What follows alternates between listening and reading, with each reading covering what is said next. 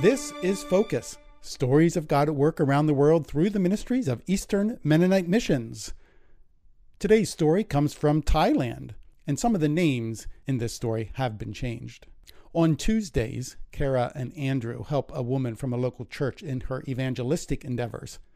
On one of the Tuesdays, two leaders from the neighboring province, whom they had worked with in the past, were there to assist them in expanding their work into their province. Suddenly, Andrew felt a nudge from the Holy Spirit saying that he should take the team with him to his church. He called Miss Lai to let her know that he and Kara would come with these two men. Lai answered saying she could not do evangelism that day. She said that the Bangkok pastor was there and that they were moving things out of the church building. Kara and Andrew already knew that the Bangkok church decided to return the rented building. They wondered if God might lead Lai to join them in planting village-based house churches throughout the region.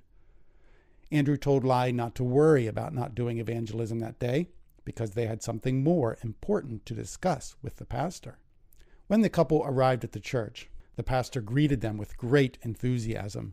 She expressed that she was hoping to see them before they returned to Bangkok. She should have known. It was Tuesday. She had heard how the couple came faithfully every Tuesday doing evangelism with Lai. She expressed her gratitude. However, since the pastor they left in charge had left, they decided to discontinue supporting their work.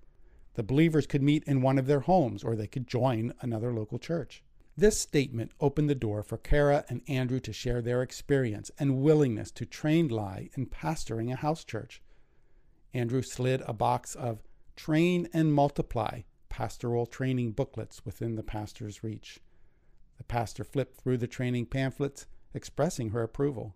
The two leaders who came with them, having been trained using the same curriculum, expressed their support. Then came the difficult part. A shift would be necessary. The supporting church's tradition only allows ordained Bible school graduates to administer baptism and communion. Their pastoral training program opens the administration of these two ordinances to trainees. So they asked the pastor what she thought about this. She said that in Bangkok she would not support it, but this needed to be adjusted for village churches, and so she gave full support. An important question arose.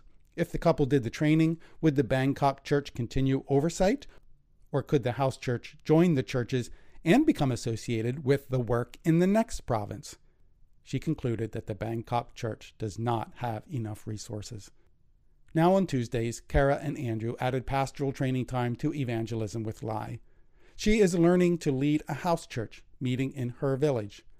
As with any training, discipline is required. Please pray for Lai to have the discipline needed to complete her pastoral training assignments, and pray for her growth in overseeing the house church in her village, and to acquire the skills needed to reproduce house churches in the surrounding villages. Well, finally, I'd like to invite you to receive a monthly prayer guide from EMM. If you haven't already done so, sign up for Mission Intercessor. This is where you will find the most up-to-date prayer requests delivered monthly by email or mail. You can sign up for the EMM prayer guide at emm.org/pray. and click on Mission Intercessor Prayer Guide. Or you can always give us a call at 717-898-2251. Thanks for listening. I'm Joe Hollinger for Eastern Mennonite Missions.